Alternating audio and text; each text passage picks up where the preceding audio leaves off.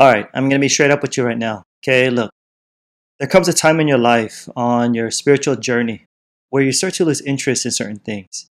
You start to not feel connected with certain people anymore. And certain conversations even start to become empty. You know what I'm saying? It's normal. I'm telling you, it's normal. There's nothing wrong with you. It's all part of the journey. You see, you're just at a different place in your life, a different vibe, whatever you want to call it. Because like attracts like, remember? We tend to click and resonate with those who are on the same wavelength, so to speak. And so, yeah, as you evolve spiritually, as your energy shifts and changes, it's natural to grow apart from others. It's not that you don't like them, it's that things are just different. You can feel it. And as you know, since you're watching or listening to this, you'll probably spend a good amount of time alone thinking no one gets you. And you know what? They don't get you. I mean, why should they? They're walking a different path, right? So don't be surprised when friends or family misunderstand you, or when they criticize you, or say you're into weird woo woo stuff, or say that you've gone too far. And yo, if they say you've changed, good. Why wouldn't you? Because imagine going through your whole life, for goodness sake, for years, for decades, still thinking the same way, not having an open mind, not willing to see the world differently than what you were taught. To me, that sounds crazy. Okay, here's what I'm getting at. If you're at a place in your life where you've awakened to some things, where your eyes have been opened to reality or realities, some of you know what I'm talking about, and you've been walking this path alone for a while, feeling like you don't fit in, this is what I want to say to you. Embrace this time, okay? Seriously, embrace it.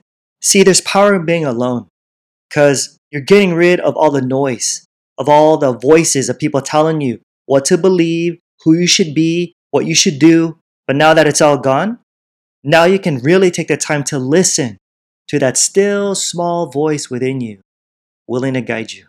You know, I remember moving back to the States around 2012 and finding out that the majority of my friends, no joke, wanted nothing to do with me because they watched my videos where I questioned religion and they didn't like that. So they ignored me, said I was no longer their brother.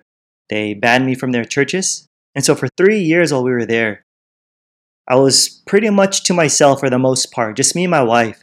And I would take these long walks every single day for hours, just reflecting on life, thinking about my purpose, acknowledging my doubts and my fears, and asking myself if it was really worth it to lose all these people in my life.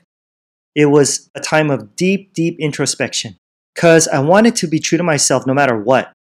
And this period really helped me to realize what really mattered to me, who really mattered to me.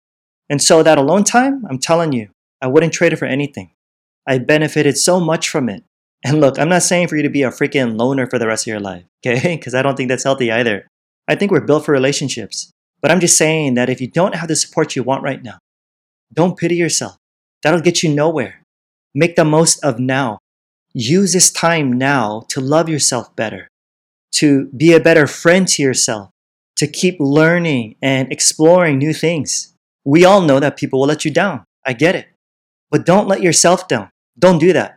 Just keep following your heart every step of the way. It's your journey. So stay true to yourself. Because trust me, it's worth it. It's worth it.